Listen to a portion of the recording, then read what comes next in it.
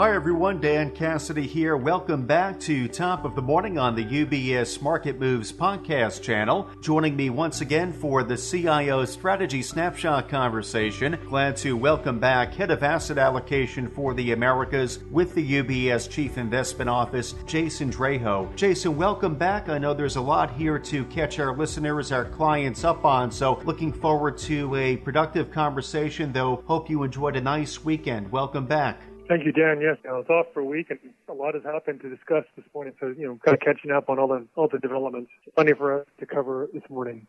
Absolutely. So maybe, Jason, just to provide a bit of context for our listeners, thinking back to last week, it did begin with Fed Chairman Jerome Powell having delivered his congressional testimony. That was a two-day event, and he did convey that the Fed will likely raise rates more than the Fed had indicated back in December, with a 50 basis point rise in March being on the table. Now, by the end of last week, we did have the largest bank failure, Silicon Valley Bank, since 2008. That event has triggered concerns about more bank runs as well as fears of a wider contagion, and that resulted in policy actions that were announced last night. Now, the markets are assessing that this morning with a flight to safety mentality at the moment. We're seeing that. So let's walk our listeners, Jason, through the issues here. So late last week, markets were rattled by the swift collapse of Silicon Valley Bank. Again, that being the second largest U.S. bank failure in history. To level set it for us, Jason, can you speak to exactly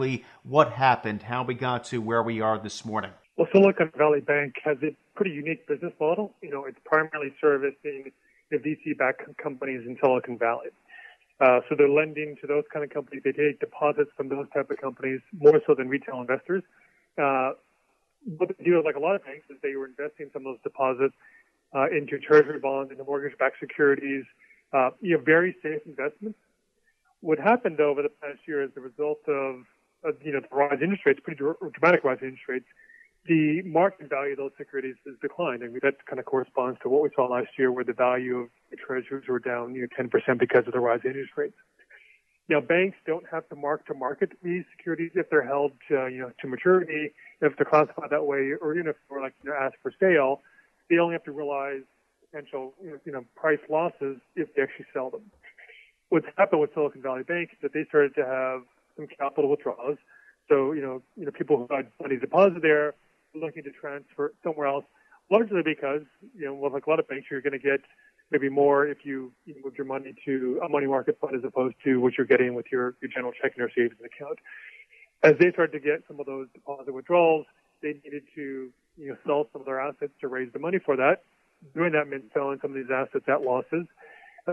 These losses were pretty sizable, so they then would have to go out and try to raise capital, which they did late last week. That failed. Ultimately, then they don't have enough money on hand to lead to the deposit flight, and that's when ultimately Friday the bank went into receivership and was controlled by the FDIC.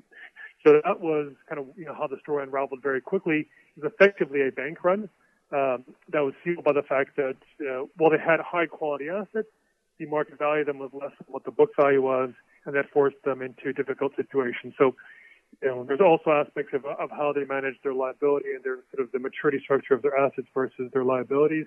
That's the essence of the problem of how the situation with Silicon Valley Bank kind of unraveled very quickly by the end of last week. The developments they carried over into the weekend, thinking back to yesterday evening, Sunday evening, the Treasury Department, Federal Reserve, as well as the FDIC, they announced a policy response to the developments you walked us through just a moment ago. So can you speak a bit, Jason, to what this all entailed and what should it do to stem contagion effects as well as the prospect of similar bank failures or bank runs? Well, the issue with kind of bank runs in general is that if customers and depositors see one bank go under, they would naturally question, well, is my bank at risk as well? Therefore, do I need to take savings out of one bank or deposits out of one bank and just hold it in cash, put it somewhere else? So the fear is that this could become a series of bank runs. It could cause a contagion in the banking sector and lead to broader systemic problems, which memories of 2008 are still kind of fresh for bank regulators, for people in the industry. This is something that the policymakers wanted to prevent from happening. So the response we got last night is designed to stem that from happening. So one thing that the FDIC did was that they're going to guarantee all the deposits at Silicon Valley Bank. Now, current regulations and rules are that deposits up to $250,000 are guaranteed. Anything beyond that is not guaranteed. What they're going to basically say is all those deposits, even beyond that amount, will be guaranteed. The signal wouldn't be that they might do that for other banks as well, and therefore, if you don't have to worry if the bank goes under, your deposits will be made whole. There's no reason for you to take your money out of bank X and move it to bank Y out of fear of something similar happening to bank X. So that was one thing that was done.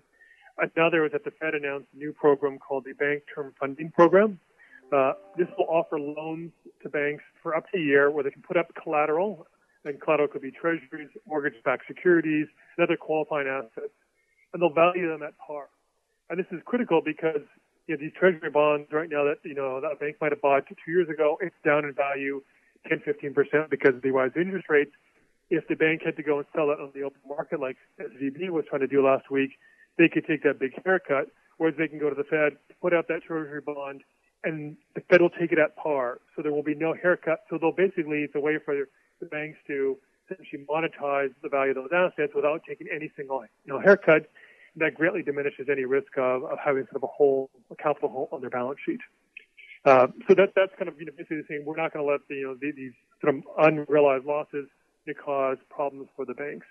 So if you look at those two actions, kind of guaranteeing deposits and allowing the banks to raise money essentially at par, collectively that's a really strong signal from policymakers that they won't allow more bank failures or bank runs to materialize as a result of the Silicon Valley situation, trying to stem any contagion risk across the wider financial sector. So that was kind of very strong signals, kind of reminiscent of what they did in March of 2020 when the pandemic began, and they very quickly ramped up a variety of tools and used tools that created tools that ultimately they never had to use. So basically said, if you have credit outstanding, if your banks are holding that, you can sell them back to the Fed and we'll buy them at par. Now, those facilities were rarely ever used, but just that signal itself created a very strong mechanism. And once they did that, that was part of the reason that ultimately created stability in the financial markets. So the actions last night are kind of reminiscent of that. They're basically saying we're going to do what is necessary to kind of backstop and prevent wider systemic risk. Then if you look at the overall health of the financial system and the banking system, things are much better shape today than they were in 2008. Liquidity ratios are much stronger. Capital ratios are much stronger. And the unique aspects of Silicon Valley Bank, they don't really apply to certainly larger banks. So the risk of a broader panic across financial markets, that is much lower. It's also unlike 2008. The issue with the bank holdings of some of these bonds, like treasury bonds, these are high quality assets where they're not going to take kind of losses on in terms of repayment. Unlike with mortgage-backed securities and subprime lending back in 2007, 2008, where you could clearly lose not get repaid. So it's not an issue of quality or asset impairment in this case. It's almost more of kind of the accounting measure of how these things are done. So different fundamental picture today. So much kind of more solid actions and much more aggressive policy response right out of the gate. So I think the risk of this being a broader systemic problem, right now is relatively low in our estimation. But it's clear that the markets, will need a little bit of time to kind of get reassurance that is, as the case for the broader public to understand that the deposit at banks, at a variety of banks, are not at risk, and therefore there's no reason for it to see kind of contagion spread into other banks. Having that historical context is very helpful. So I do want to single in on monetary policy for a moment. As was mentioned a bit earlier, if we go back to the early part of last week, the focus was on Fed Chairman Jerome Powell's congressional testimony and singling out how the Fed might continue their rate hikes. So with that in mind, Jason, what should we expect from the Fed in light of the Silicon Valley Bank developments, and what does that mean for the economic outlook from here? Well, it's quite a reversal in less than a week from, Chair Powell giving comments implying, 50 basis point rate hike could be on the table for March. Either they will likely have to do more than the 2 rate hikes that they would have indicated from the December economic projections. That was widely anticipated. From that to now the possibility of having to, provide some essentially bailouts to the private sector and the banks, as of last night. If we just abstract from the Silicon Valley Bank situation, the U.S. economy right now is in a situation where the Fed should hike more rates next week, and additionally, in the May and probably June meetings, So I think the 3 more 25 basis point rate hikes, just given the economic fundamentals, certainly seem warranted. The U.S. economy has continued to show resiliency. To start this year, we saw that on Friday with the jobs report, where 300,000 jobs were created. The details of the report were a little less strong, and there's certainly overall indications that the labor market is kind of moderating to some extent from being a really tight situation to something that is still tight, but not as to the extent that it was. But inflation is still, quite high, and we'll get the February CPI data on Tuesday morning. It should come down, but still at very elevated levels that would justify the Fed to continue to kind of raise rates.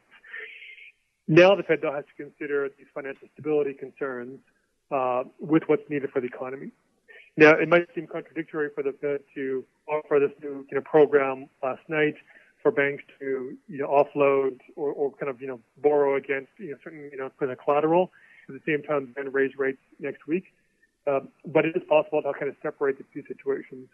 Something similar happened in September in the UK when there was this LDI crisis where you saw pension funds were selling long-term gilts, like 30-year gilts. It was causing bond prices or bond yields to rise dramatically. The Bank of England stepped in, was willing to buy some of those bonds to stabilize the market. At the same time, it would signal we need to raise interest rates more. They stabilized the market, things kind of calmed down, and then they were able to proceed accordingly.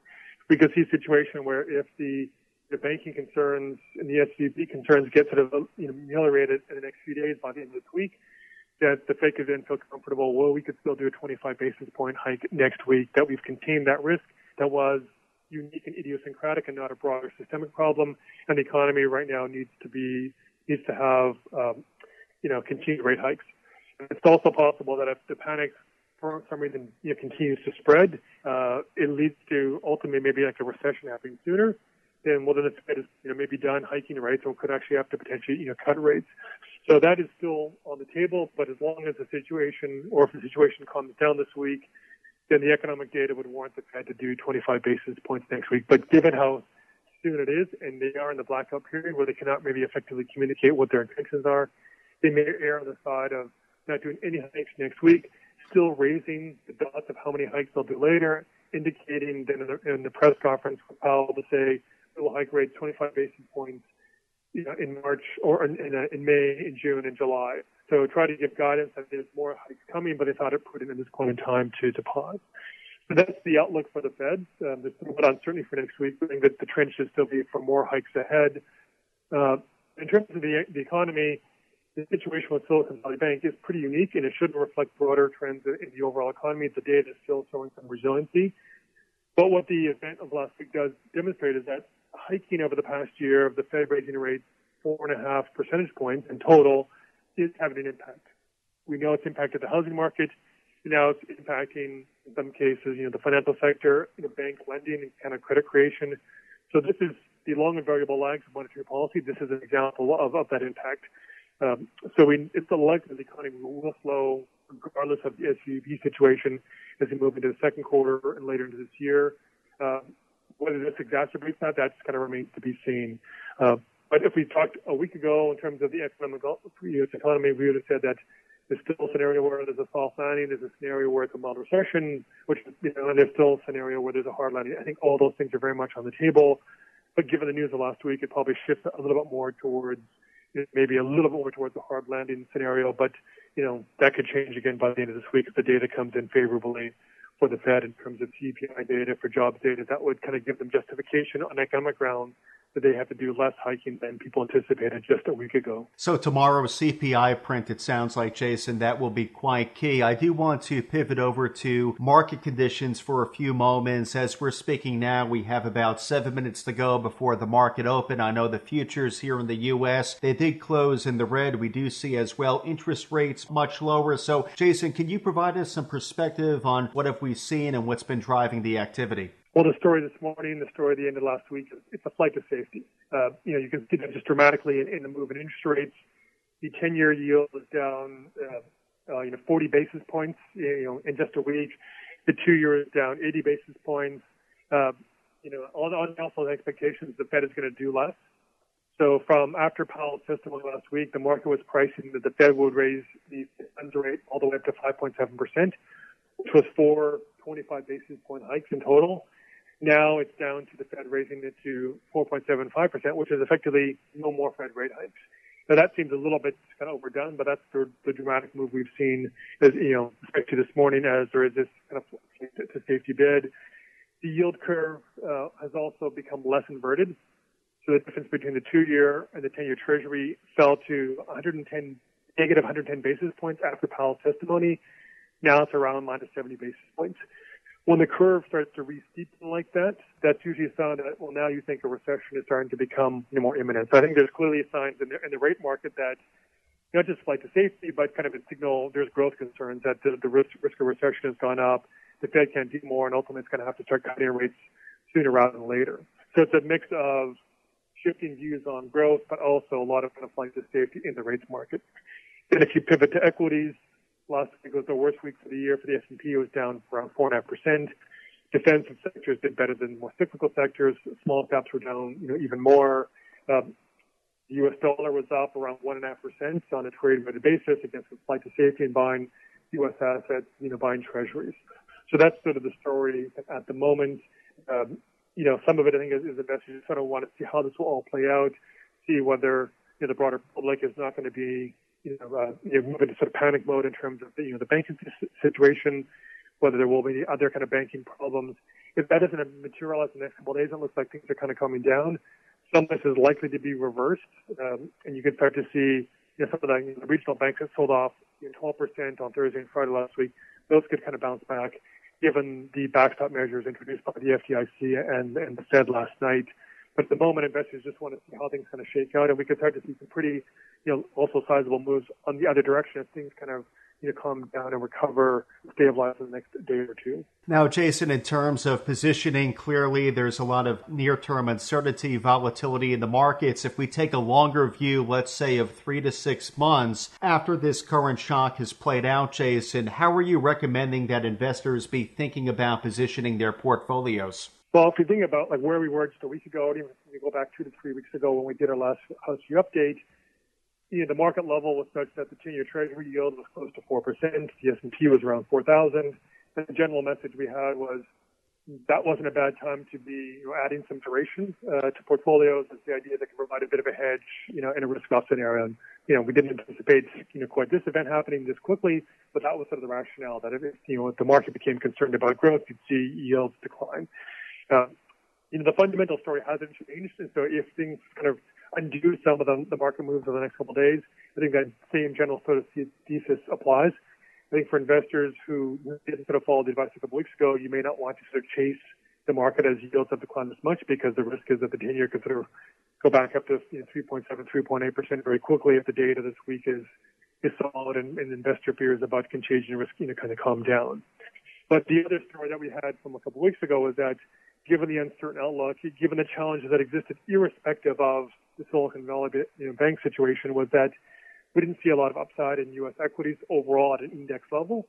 So the term I use would be you get relatively returnless risk if you buy U.S. equities. So they'd maybe move up the capital structure of corporate America if you buy investment grade, high quality investment grade corporate bonds. You're getting decent yields when the 10-year was at 10%. At 4%. So you kind of basically buy, corporate America investment grade bonds over, U.S. equities. I think that same sort of, thesis holds. But given some of the extreme moves in the markets just the past couple of days, I think now is not necessarily the right time to kind of put that on as things can kind of bounce back very quickly. But I think the overall message of being sort of up in quality across fixed income, being slightly more defensive in your equity allocation, being underweight financials, which has been an underweight sector, as there could be more challenges there. Also underweight tech, which there could be reverberations within the tech sector, given the downfall of Silicon Valley Bank, as something else to kind of keep in mind. And the other thing is to look outside of the U.S. That's kind of been one of our messages, is that look beyond growth and the U.S. If we look at market performance last week, international equities, developed markets, Europe, even emerging markets held up better than U.S. equities. And their valuations are a little bit more attractive. So if you think about having a diversified portfolio, looking to sort of alternative asset classes that, from what we saw last week, hedge funds held up a little bit better. Those are the ways to kind of, the same playbook that made sense a couple weeks ago still makes sense. But we have to let sort of the dust settle after some very dramatic moves in the past week that feel a little bit overdone, given what we think is the fundamental story and given what the policymakers announced last night. Well, Jason, I know this remains a very fluid story. Of course, we will keep our listeners, our clients up to speed as developments continue to unfold, though it was very helpful to hear from you this morning, hear the current thinking from the UBS Chief Investment Office, especially when it comes to positioning during these volatile times. So, Jason, thank you very much for this timely insight and for spending some time with our listeners and clients here on Top of the Morning today. Appreciate it, as always. You're welcome, and have a good week. UBS Chief Investment Office's investment views are prepared and published by the global wealth management business of UBS AG or its affiliate, UBS. This material has no regard to the specific investment objectives, financial situation, or particular needs of any specific recipient and is published for informational purposes only. As a firm providing wealth management services to clients globally, UBS AG and its subsidiaries offer both investment advisory services and brokerage services. Investment advisory services and brokerage services are separate and distinct, differ in material ways, and are governed by different laws and separate arrangements. In the USA, UBS Financial Services, Inc. is a subsidiary of UBS AG and a member of FINRA SIPC. For information, please visit our website at ubs.com/working with us. For a full legal disclaimer applicable to the independent investment views produced by UBS, please visit our website at ubs.com/CIO-disclaimer.